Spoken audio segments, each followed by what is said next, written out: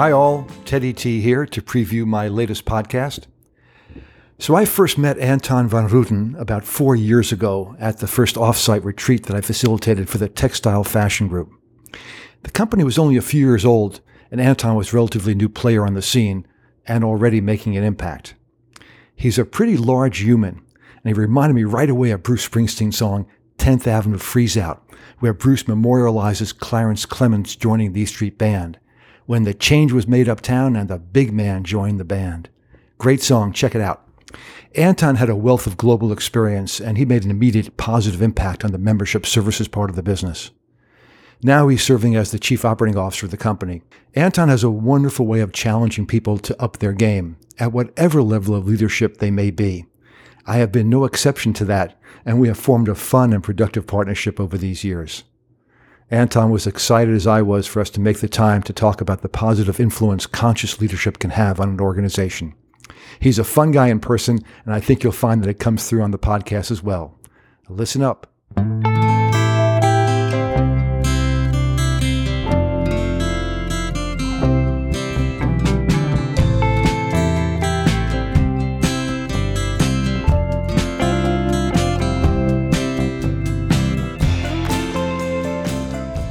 Hi, everyone. This is Teddy Tannenbaum with another edition of the Teddy Talk podcast. Our theme is meetings with remarkable people, lessons in leadership and life. And I got to tell you, I'm having a great time with this. For those of you who are listening, I hope you're enjoying it as well. Today I'm sitting here with Anton van Rueden, a German national from Berlin, who is currently the chief operating officer of the Textile Fashion Group, which is an e-commerce apparel company based in Los Angeles. I met Anton, I think, about 4 years ago, and shortly thereafter that, he invited me to be his coach. And shortly after that, we became colleagues and, most enjoyably, friends. So I am absolutely delighted to welcome to the Teddy Talk podcast, Anton. Welcome, sir. Thank you so much. I'm so excited to be here. We've been talking about this for a while, right? The idea of trying to get together and do this. So I'm honored, thrilled.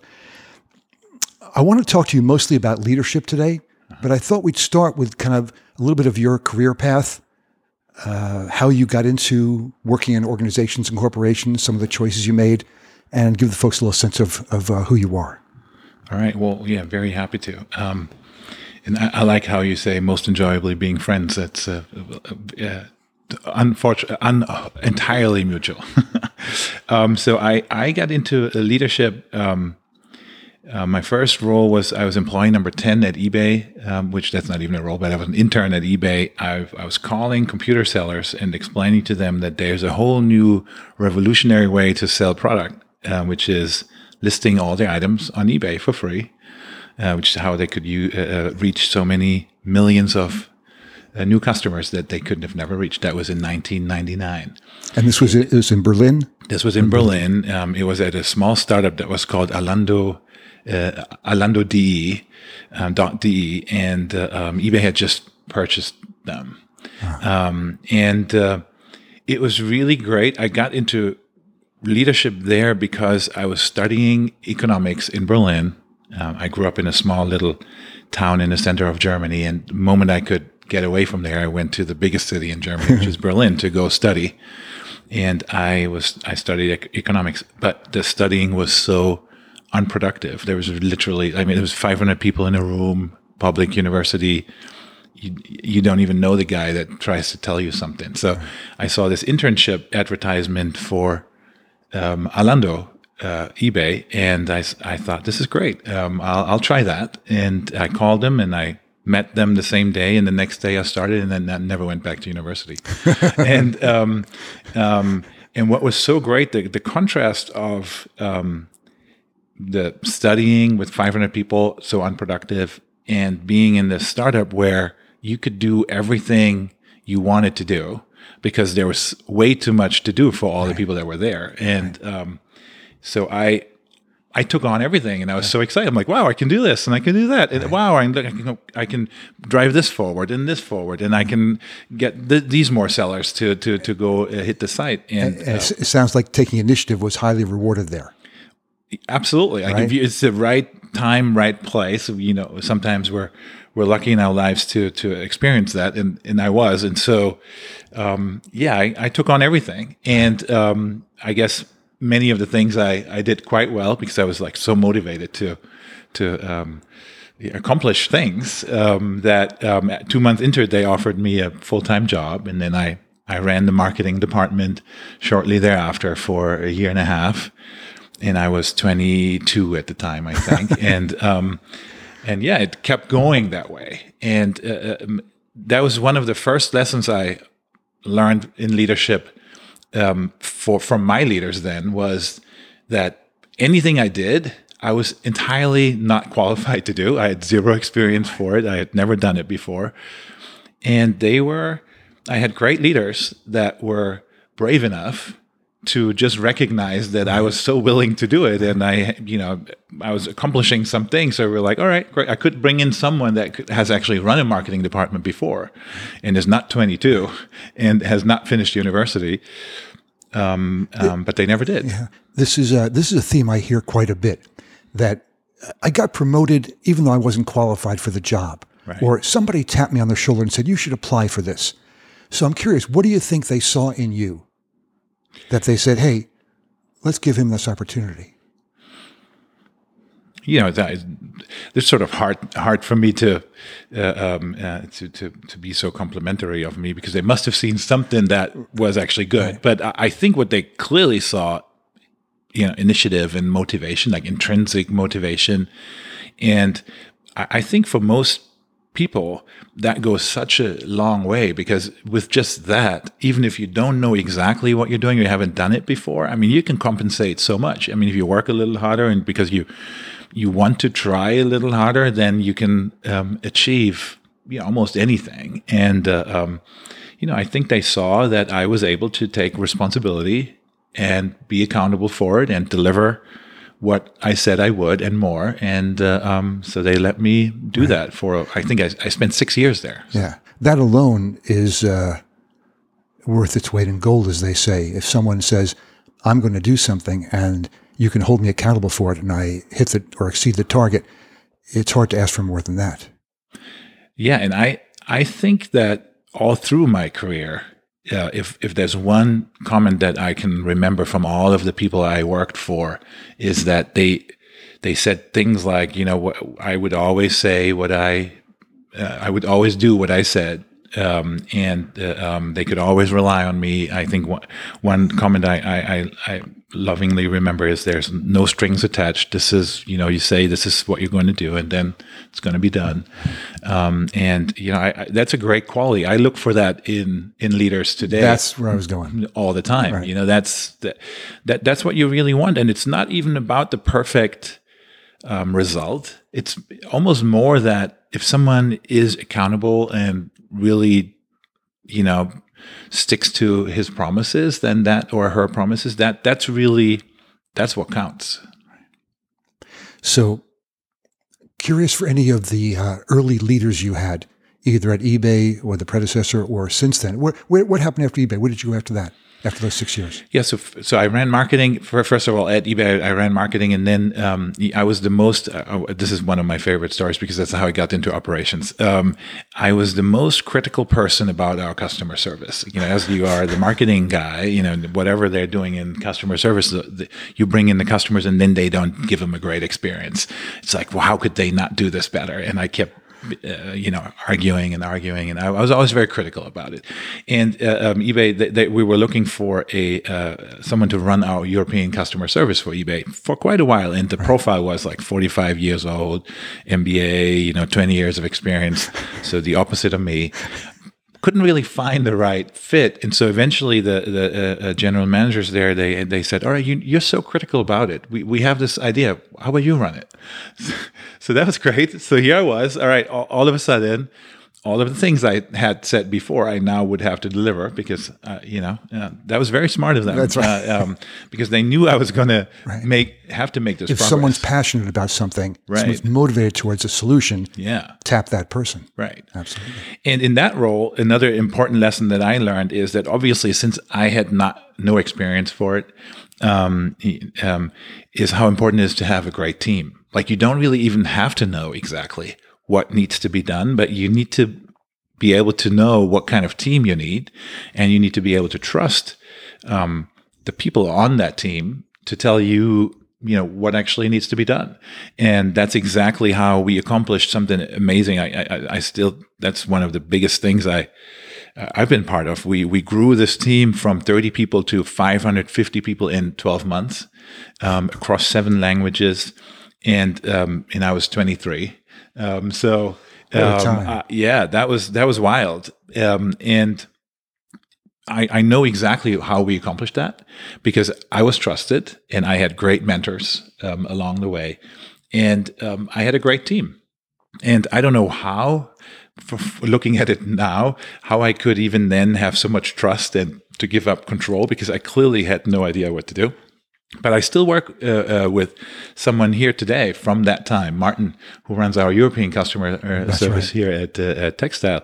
He was running German customer service for eBay then. So it's exciting, and that was where I decided, right, I really want to be in operations.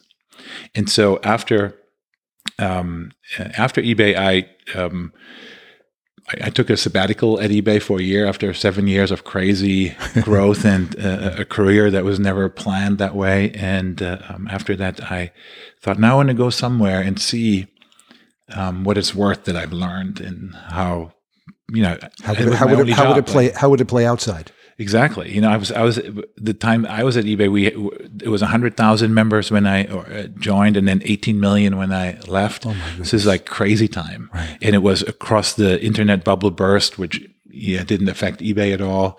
So I wanted to see how it is outside, because inside an organization, particularly when you have no perspective, another great lesson. Right. First job. You don't know how great it is, or if it is even great. That's right. So I went to the startup in Leipzig. It was about individualized apparel. I loved the thought that you combine the internet with something physical, because at eBay is like all virtual. The company in itself is entirely just virtual, and I love the fact of having a component that you could touch, like the shirts and everything we would print stuff on. But I will say, from day one till I left there, I was like, oh my God, it was such a great time at eBay. I was in Disneyland, in fact. Like, I had no idea. Didn't look like Disneyland at the time, because you don't have the perspective. So another great lesson there. You need that perspective to even appreciate what you have. So, but I really decided operations is where I want to be, and not marketing. And so, how long were you at that second startup? About 2 years. Yeah. What did you do there? I ran global operations, production in Poland, Germany, and the U.S., and customer service. And it was a great time. So it had nothing to do with that company. It was really good time of life. What we could accomplish there as well. But the perspective was amazing, and it's how you learn, it's how you grow up. And then where did you go from there? So I decided, let's see how it is to start something else, something yourself. So I worked in this large company, in a smaller company. With a few people, we thought we could revolutionize how people individualize their cars. I think it's still a great idea, like put stuff on your cars and individualizing them. I still think is great. It didn't really. Other people didn't. Well, not enough. Not enough other people didn't. Not enough, not enough people. So I did that for 3 years. We came very close to selling it to 3M, which would be like the perfect intuitive partner, because they produce the foil or whatever you put on the cars, right? That they're the main producer. That didn't happen, and so we merged it with another company, and then I looked for something new, which I found in textile. Yeah. So how did you end up at textile? It has to do with eBay, because Garrett, who runs the European markets for textile. He joined eBay shortly after I was there. We spent a few years together. And so we have this past. And he called me up and said, I don't know if you're even interested or if this is what you want to do, but we have like this great job here at our company where we look for someone that has been in general management, but also has been in customer service and can run our global member services group. But it may be on the West Coast, or there may be a lot of travel involved. So I don't know if you want that. I'm like, this is exactly what I want. This is exactly what I want. As you know, I love travel so much. I have this big passion for customer service since that moved back there. Yeah, and the one step we left out at eBay. My last role was general manager for Switzerland and Austria. So I had been in marketing and operations and in general management in a pretty large company. You got a pretty good round 360 round view of that place. Right, and you don't usually get that because someone that has a passion for operations doesn't usually make it into general management because they, most people wrongfully so, but think that operations is, not so interesting or not so sexy, and then marketing is like way more accomplished. Sure. It's the entire opposite is true. I would know, but So people usually don't cross from operations into general management, and even less the other way, because once you're in general management or in marketing, why would you want to go to operations? Nothing to do with operations, right? You don't go there. Right. It's the cost side and the efficiency side. Well, so I brought both of that, which was exciting, and so I flew out here to LA and interviewed with the team. And once I said in the lobby in the morning, I decided, well, okay, I'm not interviewing here today. I'm here. I'm going to get this job because this is cool. I love the vibe and everything about it. So, and it worked. And it worked out. Yeah. So let's fast forward a little bit. You started out and you were doing customer service, global membership services, and you renamed that, and you grew that, and you put a successor in place, and then you were promoted to chief operating officer. Right. So different than other companies, you're not involved with the revenue side here. You're out in the global support. Mm-hmm. But I know from our conversations, one number that's pretty prominent is that 72% of the workforce reports into global operations. Right. Yeah. That's quite a large. How many people is that altogether now? Over 2,000 people, 3,000 in the entire company. Yeah. So it's a large team. So tell me a little about, I know we've talked before about your passion for teams, especially passion for building global teams. Love to hear you talk about just what does that mean to build a global team? How do you do that? Yeah. So there's two big topics in this, right? Teams and global. So let's focus on global first, and I'm sure there's way more we can talk about teams. So, early on and still here today, I'm oftentimes the only not American in the room with everything we do, and I love that, right? I worked for eBay for many years, but always in the outside of headquarters, sort of in the field, if you want, from a global perspective. So it's great to be here and do it from the other side, because I think with global teams, it starts with diversity, and that's the same. That's not an American thing, even if maybe sometimes people think, I don't know, it's the same in Germany. If there's 10 Germans around the table trying to attack the American market or any other market, doesn't matter which one, their perspective will just not be sufficient. It will be limited to what they think, and vice versa everywhere. And so it starts with diversity in the people you have around the table if you really want the global organization. And, sometimes you can get that, sometimes you cannot. Then the other thing you absolutely have to do is travel. And one of the first things when I came into the member services group, I said, well, first of all, we need to rename, as you said, ourselves to Global Member Services, because that's what it is. So everyone gets that. So you need to talk about it. That is global. And then we need to travel. And so to me, when you're born in Europe, like there's so many countries and borders and places, they're all so close together. You basically are born with a passport. It's like this is a non-topic. And so as I was telling everyone, all right, we're not going to go travel. We're going to go to the Philippines, where we have one of our member services centers, and we're going to go to Europe and to Mexico and everywhere. And they were like, well, I don't have a passport. and I'm like, wow. Wow, Right. I didn't. How what American happened? mentality. Did you lose it, or like, how don't you have a passport? How is that even possible? Because the whole concept to me is like so different, and so all right. So I learned not everyone needs that, and it took it even one step further. I love this anecdote because I learned then that it's absolutely acceptable to expense your passport cost because, well, you may never have needed a passport unless the company told you to travel. And I'm like, wow, well, if that's how it is, please go ahead, do that. Like, but that seemed like it's such a personal thing for me, For and I think European everyone, for mentality. Europeans, that my passport, the company has nothing to do with my passport. But anyway, so everyone needed a passport because you need to travel. And then it went, and so that's one thing you need to get out. And then you need to be open. So that's the next thing. Because everything in the world, every different culture works so differently. And it has nothing to do with your set of rules or how everything works where you grew up. And you need to be open for that. If you're continuously evaluated as better or worse, which people, go to easily, often way too easily, you're not going to be open enough for it. And an example of that is you can drink a cappuccino in different countries, and a cappuccino in Italy, a cappuccino in France, which is in cafe au lait, I guess, and in Germany or here is the same beverage, but it just doesn't taste the same way, and that's totally okay. I mean, but I see it when I traveled with the team and they would go eat a burger in Belgrade.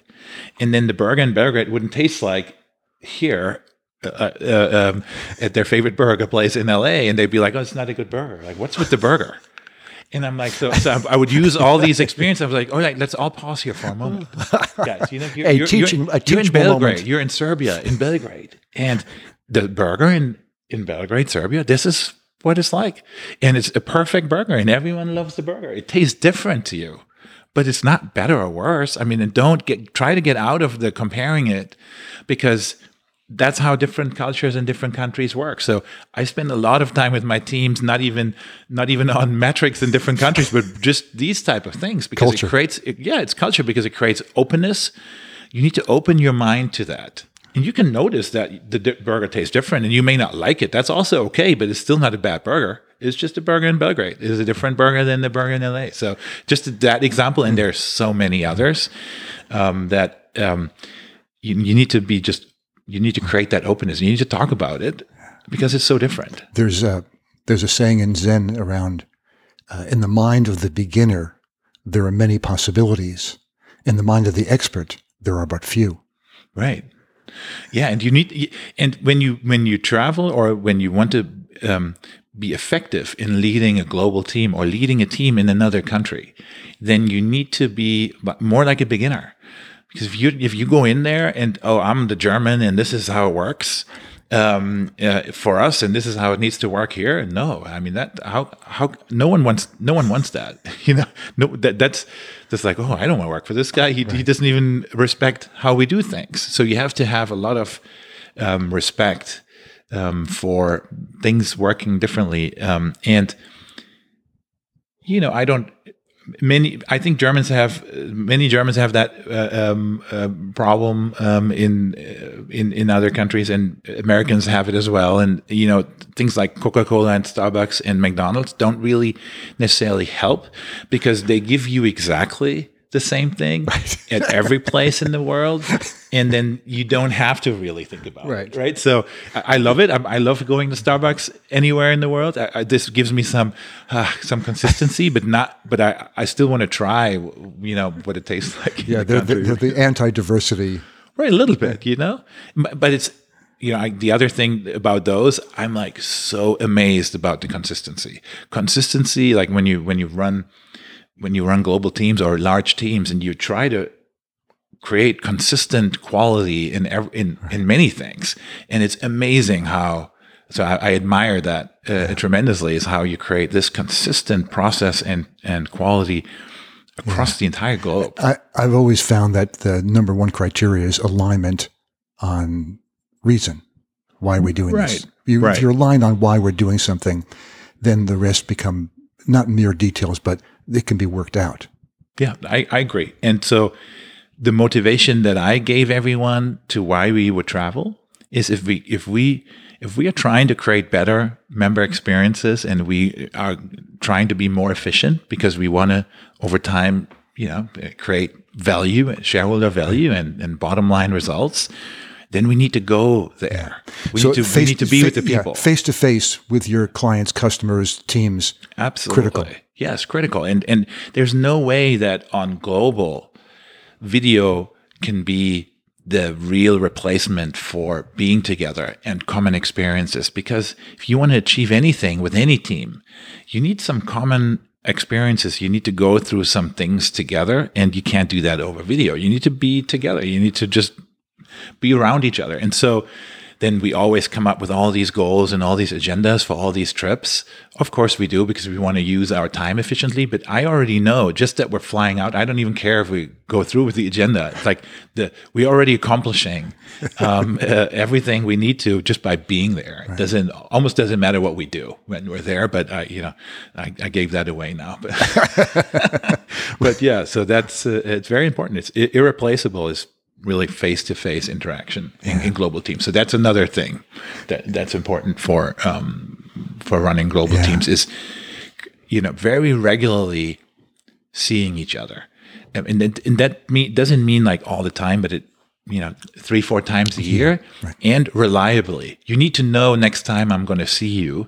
That helps a lot. So right. Again, it comes to travel and some investments. And some cadence, a particular cadence of how you do it. I think it's important because if I don't know when I'm going to see you again, I don't know. We can. It's a little uncomfortable. But if I know, you know what, in 3, 4, even 5 months, I will see you again. We can punt some things to that. Like, you know what? Let's talk about that when we see each other again. Right. Let's not even, we don't need to discuss that now. It's like such a deep topic. Let's do it when we see each other again, and it helps tremendously. So, tell me a little about growing leaders, right? One of the things I observe in you is that I know you love building global teams and having global responsibility, but I also see that you put a lot of effort into bringing each of your key executives to whatever the fulfilling of their potential may be. So I'd love to hear you speak a little about that. Yeah. So that goes back to my first experience with my leaders that had so much trust in me and enabled me to grow and flourish and become my best self. And so that's exactly what I never forget and live by today. It starts with trust, right? So you have to spend a lot of time with your people to really realize if you can trust them. And if you can't, you need to make changes because you have to have people around that you can trust and can build a relationship with that is trustworthy. And then from there, it's okay to make mistakes. So it's then that is a great sort of environment for growth. So we trust each other. We want to be together. Here's the plan of what we want to accomplish. So now go try. I'll help you. Go try. And if something goes wrong, all right, we'll go through that. We'll learn from that and then move on from it. So it's really based on a lot of trust. And then the other component is time. Because if you believe in someone or if you think someone has a way to go in growth in their career or as a leader, you need to spend time with them. You need to really share with them your experiences. You need to give them time to ask questions or give them time to share with you difficulties that they have with their teams, which again, it requires a lot of trust, right? Because you don't want them to think, oh my God, if I'm going to share this, the vulnerability, this is going to make me look so weak. Right. He's not going to like that. If I'm too self-disclosed, if I'm too vulnerable, it'll be used against me. Yeah, and it can never be used against them at all. It needs to be all on the path of growth, and that's why trust is so important. And you need to spend a lot of time.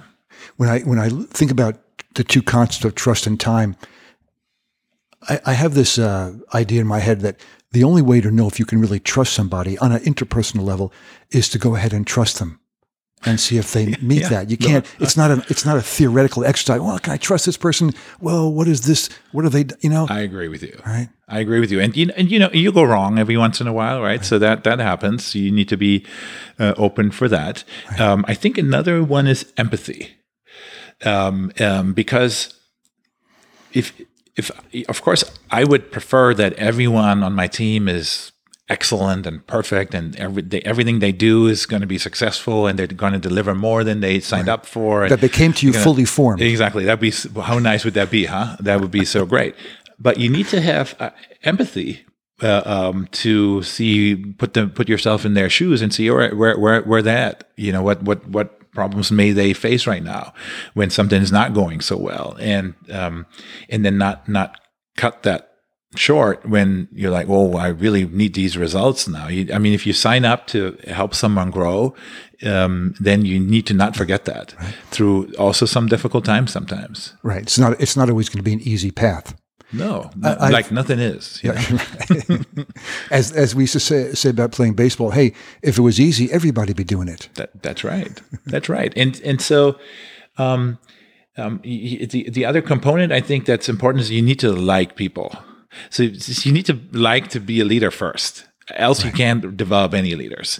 And I run into so many leaders that have this thing where they go, well, I can never get to do my work because I'm in meetings all the time. And then I go, well, so tell me more about that. I actually learned that phrase from you. That's like a typical Teddy phrase. It's like, so tell me more about that. And they go, yeah, so I'm going to this meeting. Okay, so and what work are you not getting to? What's the work you want to get to? And then they, share something. I'm like, well, I think there's another issue here, because the meetings and communicating in meetings to teams or individuals, if it's one-on-one meetings, that is leadership. So, and when I sometimes get asked, what do you do all day? What do you do? I say, all I do is communicate. That's all I do. I talk all day. I talk in writing. I talk verbally. That's all I do. I communicate. I talk non-verbally, of course, right? Which people draw the funniest conclusions. Is he happy or not happy? I don't know. So you have to always watch that. So temperature check. Yes, I talk all day. I communicate all day. And you listen. That's all I do. Which is part of communication. To me, listening is part of that. I'm not saying I'm talking, but there's conversations happening. That is what leadership is. So you need to want to do that. You 100% need to realize that, oh, okay, so that's the job. I like that. If you don't like that, choose a different path. Because only if you like it and you like people and you like communicating with people, you can effectively sign up to help someone grow into being a great leader. If you feel like that's taking you off of the job or the work you want to do, well, it's not going to be successful to start with. It fits into the notion of there's always nature and nurture when it comes to questioning, are leaders born or made? Right. There's a certain amount of nature that goes into it. Yeah. And that desire to lead, for example, that sometimes is innate for people. Sometimes people can develop that. So it kind of goes back and forth. Yeah, although I will say, some people really still think it's more something for extroverts and people that are just, love this naturally and they're like that. Right. I have so many great examples of entirely introverted people that are such great, brilliant, successful leaders. Right. Because it's actually the same. For someone that's extroverted, what you will learn all through your leadership career is to shut up, be quiet, let others shine, be in the back. Like don't overshadow everyone, because you come into a room and you're extroverted and all of a sudden everyone's already quiet because they're all looking at you. And sucking out all the oxygen in the room. That's not what you want. So all you do, all your career, you learn to take yourself back. One thing I learned very early on is do not have a conversation with anyone standing up. Always sit down so you can be at eye level, right? Because you're rather tall. Yeah, and so, but that's part of it, right? So now I'm compensating. Everyone thinks, oh, it's so great to be tall, but it also has downsides that you then need to compensate for, and it's the other way around for an introvert, right? So what they need to learn is, all right, how to stand up, how to speak up more, how to take a lead more actively. It's similar. It really is similar, and I have so many great cases of introverted individuals that are wonderful leaders. Yeah. It's harder for them to do certain things, but it's entirely possible. So I think it's really more a choice than maybe what you already have. All right. Well, I've seen both sides of it. I see some nature. I see the natural born folks, and sometimes they lack polish. But I also see that, especially in my coaching work, I've seen the most successful team members who respond well to coaching are the ones who are actually internally motivated to make a change. They recognize that the way they behave now is either limiting or is ineffective. And they see it enough and they're willing to make the change. And that takes an inner motivation. Right. That's one of the things I notice. No, I 100% agree. Yeah. The other thing about developing leaders, it's the most rewarding thing I ever do. To watch someone that you've been with maybe for 3-4 years and you help them grow, and you actually sometimes had the vision of what they could do and they didn't even have the vision themselves. And then you see it come to life and you see them stand in front of, 500 people and give a great speech when they never thought they could. And it's just amazing. And you feel like, wow, I couldn't have done that. And this is much better. I want to do it like this. Right. That is just the most rewarding moment ever. And every single hour spent and every investment made is just, all the talking, all the listening, all the empathy. Right. And when you talked about time, trust and time, as you were describing it, I got the impression that it was almost like allowing time for breathing, right? That doesn't have to be in a reactive mode all the time. That, I've had so many managers tell me that, man, I'm so busy and my team comes to me with questions. And of course I've done their job before. It's so easy for me to say, do this, don't do that, do this, don't do that. And I know that's not developing them. But in the short term, I often default to that. It's a difference. A leader will rarely default to that. Yes, and that can be tough at times. But I have again learned from some great mentors is that I try to make the least amount of decisions I can possibly make. I don't need to make decisions to feel like, wow, great, I'm in control, I'm doing something. I don't want to make any decisions. So my go-to question when someone asks me for input or for a decision, I say, why do I need to make that decision? It's not like, oh, great. See, I'm the boss. I get to decide this. No, I don't want to decide anything. Like, you can decide this. Why do you really need me? Right. It's like when I'm on vacation, I say, of course I can be reachable, but if it's under 500,000 or less than 20-minute wait times, don't bother. Like, you can handle it. Like, it's no problem. And even above, only if you really feel like I can add any value. And rarely, I think I can. Like, a functional expertise on many of these things, we have the best people. You should know. You know exactly. You tell me what we should do. And then where I can add value is in all of the leadership development and the development of your team. And I can help work with your team or select the people on everyone's team to help them grow and become better leaders. But, decision making, I try to not make decisions ever, if I can.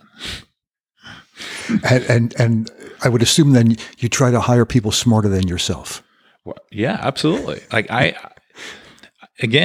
learned, I had to learn that one day, but my best time as a leader was when I had a finance guy. So I was running Switzerland and Austria for eBay, and my finance guy was 45 years old, had a great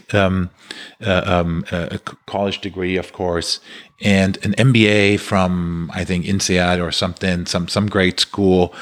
And he was just so much better than I was on almost everything.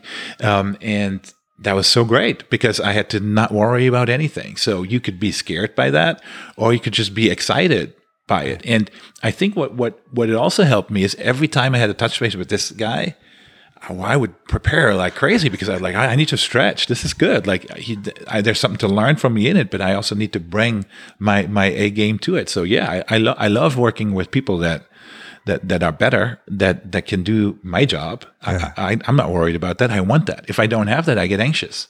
It's like, I look around my team and go, oh my God, who's going to do my job? Who could do my job if I didn't want to do it? Or if I wasn't going to be here and I don't see anyone, I get anxious. Absolutely. Because then you're trapped. Yeah, in a way. Right. And if they were there today, I'd be like, great, this is going to be the best 3 years of my life because or someone's already there that could do the job just like me. So look at all the great things we can accomplish together, and the succession is planned. So hiring better people and amazing people and not being afraid of them is important. Yeah. And vice versa, by the way. When I see young leaders, which happens all the time, let's say they've been promoted to VP, and then I look at their team, and the most senior person in their team is a senior manager.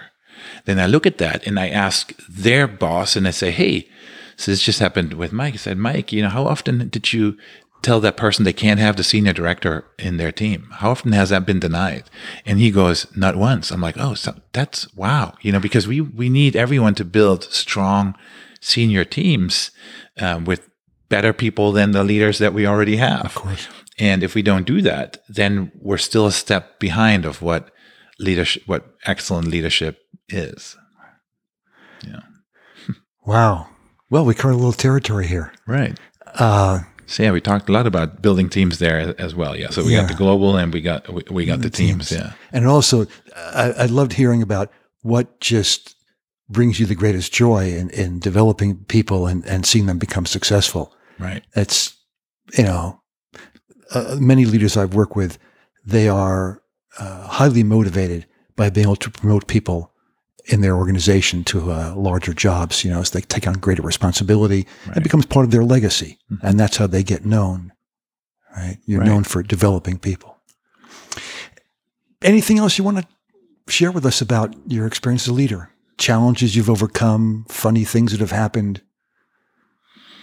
Yeah, so there, as a leader, you never are in a vacuum, right? This would be so nice if I could always just be with my team and that's all the influence that's there, then that would be a great life. But that's not how it is, right? So you have a boss, of course, so you're in that, and then you're in the company, and there's different teams, and everyone, everyone's looking at everyone and what everyone's doing, and so sometimes. If you think, we have the time, I'm investing, this person's going to be great, but they're working with someone, and then there's the external push to, why is this person doing this? I didn't have a good experience. And then here comes the decision. What am I going to do now? Am I going to give up my support for that person because I feel like, I see that, but that's just where they're at right now. And to me, that's okay. But maybe in the grand scheme of things, for others, it's not. So now what do I do, right? I could easily say, all right, I get it. I see it too. Let's bring in someone else, fix that. Everyone will go, yeah, he got it. Look, this is great. He brought it. Check the box. So easy. It's really easy. Oh, of course, not easy to tell the person, but they will understand because they also know where they're at. So that's a challenge that happens regularly. And I tend to actually always stick by my plan, which can be sometimes difficult because you expose yourself there a little bit. If you have someone in a role that you feel like is growing into it, and other people see though where the gaps are right now, right. Of course you're responsible as their boss. So I still feel like if you really make your choices thoughtfully, then it's good to give some continuity there. I think that's very important. I would imagine also that's a challenge. Yeah, it's a challenge, and also it's very culture dependent. Mm-hmm. How forgiving is the culture? Is the culture is it a punitive culture? Right. Is it a compliant culture, or is it a more of a open-minded culture, exploratory culture? So all those things come to play when you're at a level where you play as a chief operating officer. You have a chance to influence that culture at the very top of the organization. So that, I'm sure that's also a very wonderful opportunity. It's a wonderful opportunity, but it's also a challenge, right? Because the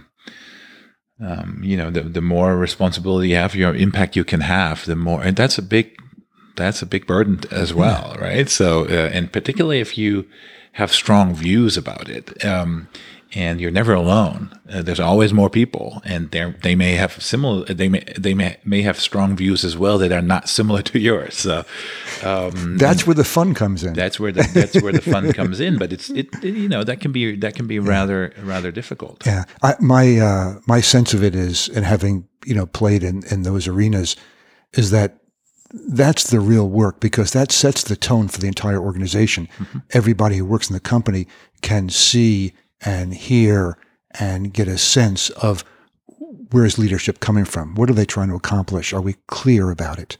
Right. Are they clear about it? Are we clear about it? And then we can be aligned. Once we're clear on that alignment, let's do some great things together.